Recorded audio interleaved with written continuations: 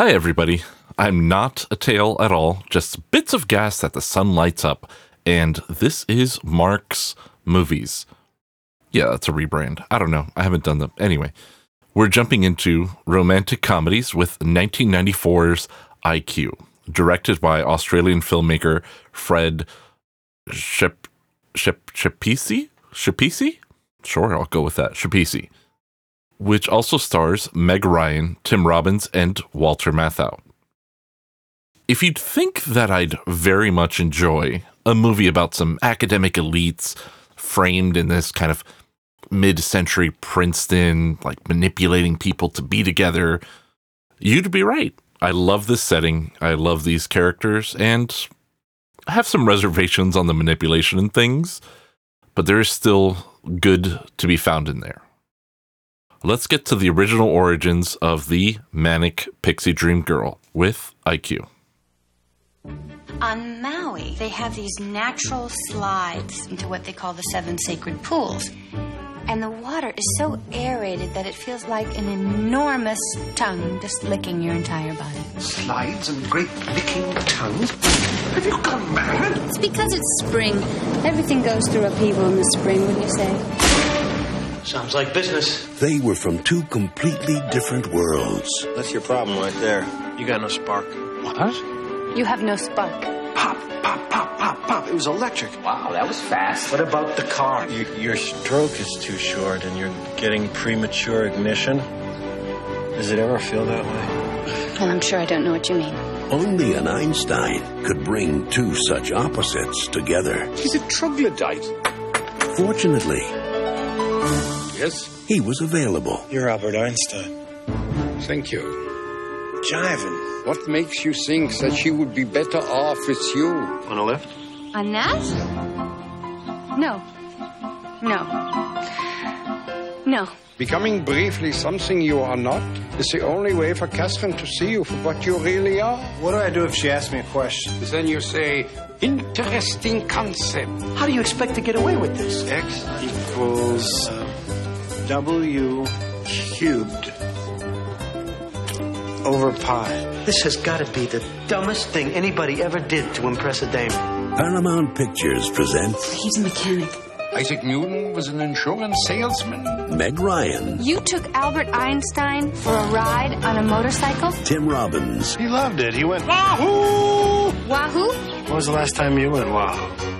and Walter Matthau. This is Professor Einstein, the smartest person in the world. How they hanging? It doesn't take a real genius to fall in love, Oh! but it helps. Cut it out. I'm steering the boat. IQ. By the numbers, IQ was released December 25th, 1994, which is a bold move, Cotton.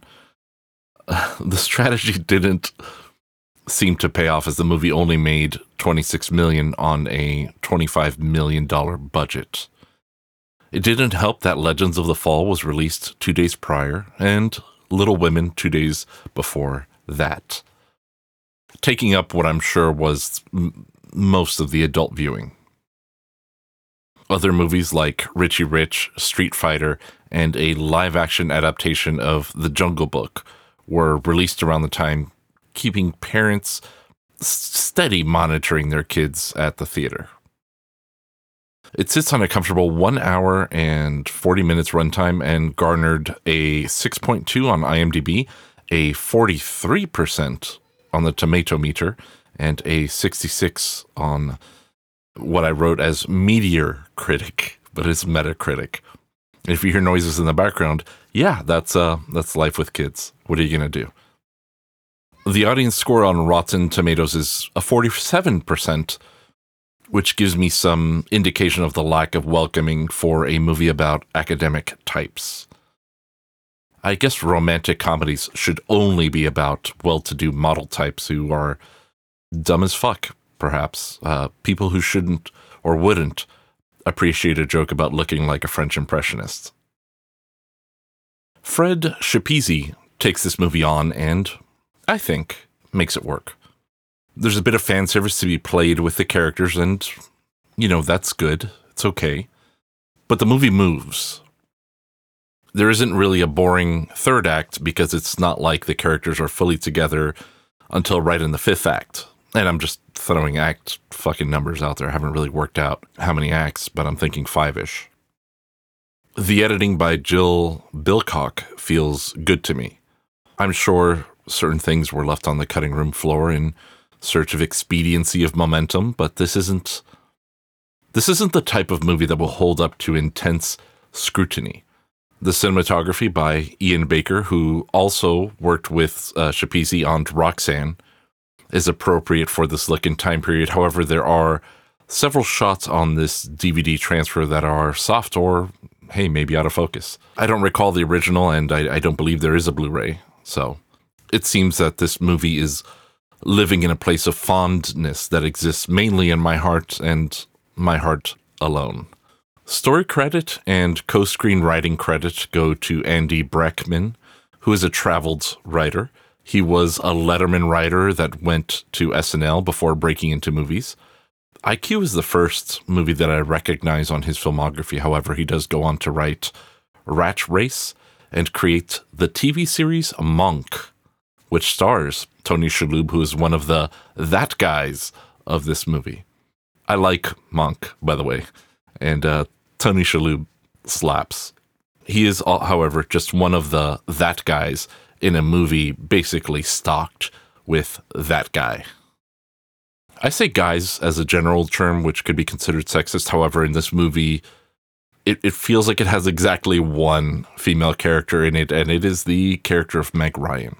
I think there's something to be learned from this, but I haven't cracked that code just yet. But among the that guys, we have a wonderful Stephen Fry as James Moreland, who is a negative reflection of Tim Robbins' Ed Walters, and is also the man to whom Catherine Boyd is engaged to in the movie. Tony Shalhoub, as mentioned, is Ed's boss, Bob, who works at the gas station along with Frank Whaley as Frank. There's even more that guys. Greg German has an uncredited speaking role as reporter Bill O'Reilly. Lou Jacoby, Gene Sachs, and Joseph Marr are the chorus of German academics that ostensibly fled Nazi Germany for various reasons and landed in Princeton. There's a whole Operation Paperclip, like this, von Neumann, things. Not going to talk about that. We're going to stick to the movie this time. But there are even more that guys in the movie, and I think these are the level that I'm going to stick to. Walter Matthau had been a star for ages by this point and had just come off of Grumpy Old Men and Dennis the Menace. So his stock was high for me when this movie came out. It was very high. And this is something that I left out, certainly. But Walter Matthau's performance is award-worthy. As Albert Einstein, he is fantastic. He is wonderful. I realize this is way late in the game, but I just had to throw this on there. It'll be in the copious show notes, I'm sure. But he was amazing, and he made the movie work. Robbins and Ryan were definitely great at doing their thing. But the spectacle of a really good, real feeling Albert Einstein was fun. And my dad looks like Albert Einstein a little bit, so consequently Walter Matthau looks so much like Albert Einstein. He looks like my dad. So it's a whole thing. But yeah, I like this movie. Okay. The bad edit done. See ya. Tim Robbins was on the last episode of the pod, Bull Durham, and was in a ton of things between then and now. But one of my favorites there in the interim was the Shawshank Redemption. Meg Ryan was on an actual fucking tear across America with the roles that she'd taken since Top Gun, which was the first episode of the pod, I believe, which I just saw Maverick, and I would say Maverick is slightly overhyped, but the flying scenes are fucking rad. Like, the flying scenes are good. So, whatever you want to do, you do. But she was coming off of When a Man Loves a Woman and Sleepless in Seattle, which are huge movies. And she was also the voice of Dr. Blight on Captain Planet. You know, who knew? But this cast is pretty stacked, I would say. The movie does a lot to work in environmental and non-acting storytelling based on things in the sets and the costumes. Ed Walters wears his watch with a dial on the inside of his wrist, which was, for a long time, a thing that race car drivers would do so they could see the watch as they had their hands on the wheel. This also allows for someone to see the time as they're working with their hands, which Ed Walters did as an auto mechanic. The set for Einstein's house is deep in the visual sense and filled with book-laden built-in shelves, which imply this class, this elegance, this sophistication, the way that movie sets are dressed. They don't have awkwardly sized books or anything. They're always beautiful. Catherine's makeup, when in public, is meticulous and thorough, but when in private or when having a more emotional moment is more naturalistic. Jerry Goldsmith's music comes in to underscore the important themes of this not at all serious movie very well. And I'll repeat that this movie is not serious. Anyone here with a hard-on for real-life fucking Einstein movie like some fucking physics, bro? Yo, I like physics, bro. Well, they're going to leave disappointed and flaccid. The movie had a few alternate titles, but they basically boiled down to something similar from the languages I could read. In Latin America, the movie was distributed as Formula para Amor, or Formula for Love. You know, that's my Spanish newscaster voice, or my Latin American newscaster voice, I should say. Ahora, en primer impacto, right? I don't know if I get a cease and desist for using that show's name. I might. We'll see. But I'll remove that. Just email me. Or message me on Twitter, Mark D. Wait, no, what's my Twitter? Cool Mark D, cool with a C, and Mark with a K. So, Formula para Amor was the Latin American title. In Spain, it was El Genio del Amor, right? Which is El Genio, the genius of love. I'd like to think that the working title was probably Gaslighting, though, because they gaslit the ever-loving shit out of this woman for a whole movie, and it just so happened that she needed to be gaslit because she was sold into the cult of academia in the worst way. Yes, this is my WAP, or my woke-ass politics on display, I guess. And my politics are hardly fucking woke. I'm just pointing out some obvious shit here. If you haven't seen the movie Gaslight, it's a whole thing where a bad dude keeps casting doubt on his wife so that she thinks that she's going insane, and he can subsequently steal from her. And it is part of a pattern of abuse in a lot of ways, which we don't get there in this movie. I'm just, pointing out that like a lot of movies like, oh, goofy, happy-go-lucky rom-coms are actually kind of fucked up when you peel away the wrapper, so to speak. You just got to bust a move. No one steals from Catherine Boyd in the material sense in this movie, but they do remove some of her agency by various deceptions and performances. And that doesn't feel great in 2022, where maybe we've moved past women being silly little idiots that don't know what they want until some big dick dude shows up to tell them. And this movie isn't that either. It sits kind of somewhere in the middle there, in that gray area. Catherine is in a relationship with Dr. James Morland, known among her family and acquaintances as the Lesser Professor and Chimp Pimp. I love that. Who the movie really sets up is awful for her. He has a trigger for her that is the word babbling. Well, at the atomic level, there's no such thing as color. Though, they did do that study in Belgium that time. Wait, or was it Denmark? Babbling. Anyway, babbling. Anyway, the point was that... Which in his point of view means, shut the fuck up. But in her point of view is signifying that she's stupid and that she should shut the fuck up. And she's internalized this in the movie. They don't explore it in depth, but there are a few opportunities where she sees it and where it's pointed out to her by Ed Walters. Not that specifically, but that in general, that kind of male, I guess, discouragement. So we're coming down on the side of her being in this awful one-sided relationship where decisions are made without her, where she's told after the fact and has to be okay with things. And it's really not good. Versus, right, being with Ed Walters, who seems smart, kind, level-headed, and open to the idea of a two-person relationship, in part because he doesn't have that ego that maybe wants to domineer her or wear her as a trophy or whatever the case is. And yeah, they manipulate her to get her to that second place. It takes a bit of effort because she's also sold into the idea of academia. There is a Reddit post recently, and yes, I am a man of the people. I do check the front page. And there was a post along the lines of what feels like a cult but isn't. And academia in the most traditional sense was a common response by users. It is an insular culture that has its own set of rules and behaviors, its own definition of success and failure. And in that space, hitching one's wagon to Dr. James Moreland would imply future success in that field, even as an academic wife, right? You would have be afforded some measure of status, was being married to a full professor and things like that. Not that it's better, it's not better, but this was what was going to happen according to James.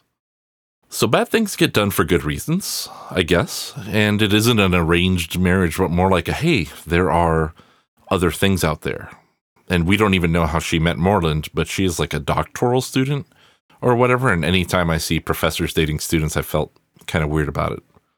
But yeah, that's mostly this episode's WAP. A woman was manipulated, but it was presented to be in a genuinely bad situation that could have had worse repercussions for her down the road, as she would have potentially abandoned any career that she, as proven in the film, was very capable of doing. And Ed Walters' support of her was nice and refreshing. That's not the normal in movies like this. The normal would probably have been, oh, it's okay if you suck, I still love you. Versus, you aren't terrible like their words make you feel. You are a badass and you can do this. Which was offered by Ed, knowing full well that it would expose his lie. But her self-image was more important than his lie, and that's actually really great. But the lie was bad. But I mean, I haven't dated for a long time, and I basically gave up on having any pretense, right? I wasn't the type to like make myself seem anything because I'm not good at it, and I'm still not, or I wasn't good at it, I guess, and I'm still not. I was just fortunate enough to meet the right person who in many ways is both a Catherine and an Ed, and in many ways I too am both a Catherine and an Ed. There is no Dharma and there is no Greg in this household. There is Dharma and Greg and Dharma and Greg.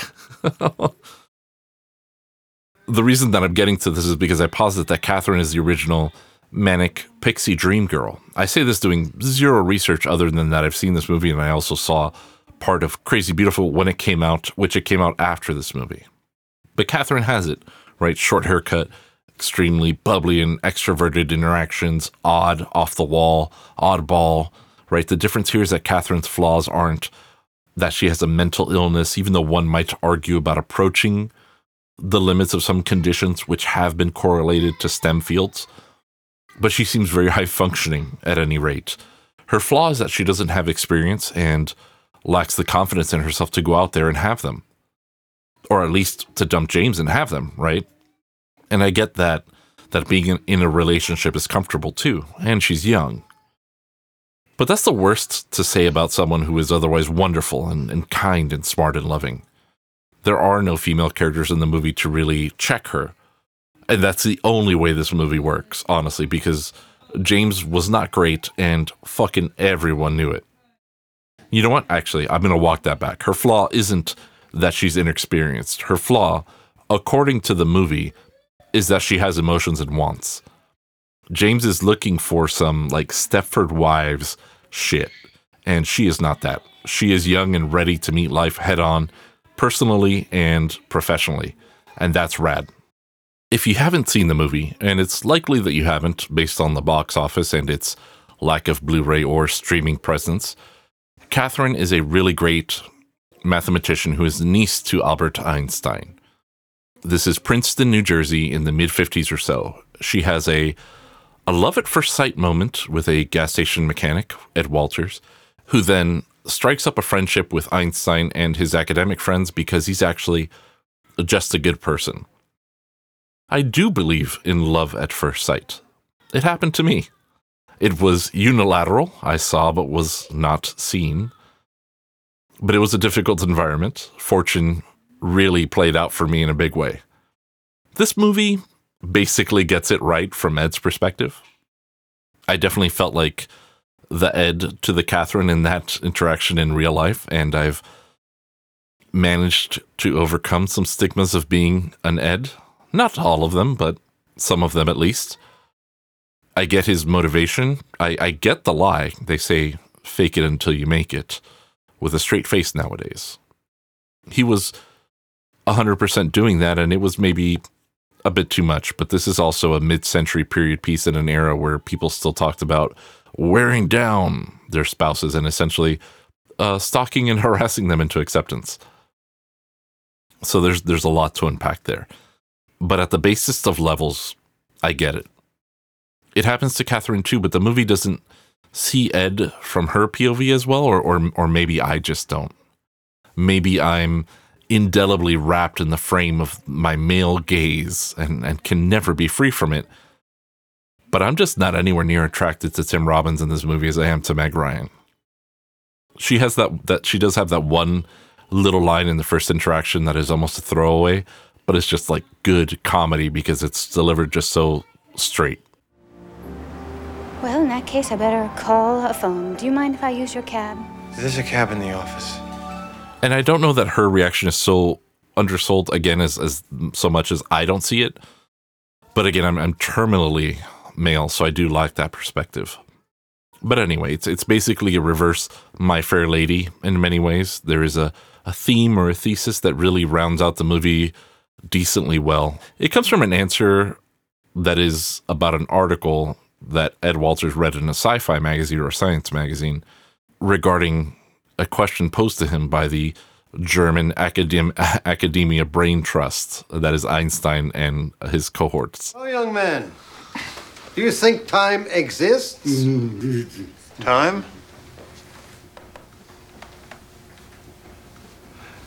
I was just reading about it in Future Science magazine. Well, tell us. There are these twins, and one takes a journey in a spacecraft at the speed of light, and the other one stays on Earth. Well, the twin that traveled into space comes back years later, and he's young. And the one who stayed on Earth, by this time, is very old. So which one do you think is happier? The young one. Yeah. No, the one that stayed behind. Why? Because he's had a full life, and he's had experiences and love and pain, and he has a family and friends. And the one who left, well, time has just passed. Yeah. This is good, no? Yeah. So we know right off the bat that being human and living a life is the most important thing to this movie. And I say right off the bat, but that's pretty early on, right, in the movie. And that's all right. Honestly, not the worst take in the world, and I'm okay with that. You know, they don't get married in the movie. It's not a happily ever after, but it's the beginning of something special. How it ends, we don't know. I'd love to find out. How does Andy Breckman think they ended up? I'd be curious to know. I think he'd have a sense of humor about it. This movie has a sense of humor, certainly. There are many jokes in this movie. They aren't wait for the laugh type jokes. They aren't slapstick, but they're there. Isaac Newton being an insurance salesman cracked me up. The French impressionist gag kills me every time, but it does things even more subtly than the jokes. Like when Catherine does the Zeno's paradox thing where she explains a highbrow concept in order to get physically closer to and then touch the person she's explaining it to is a full-on dude trope in romantic comedies. I mean, is this a reverse She's All That at this point? Because I dig it, you know? But there are other things going on. James is a psychologist, but is so beyond understanding normal human beings that it's hilarious.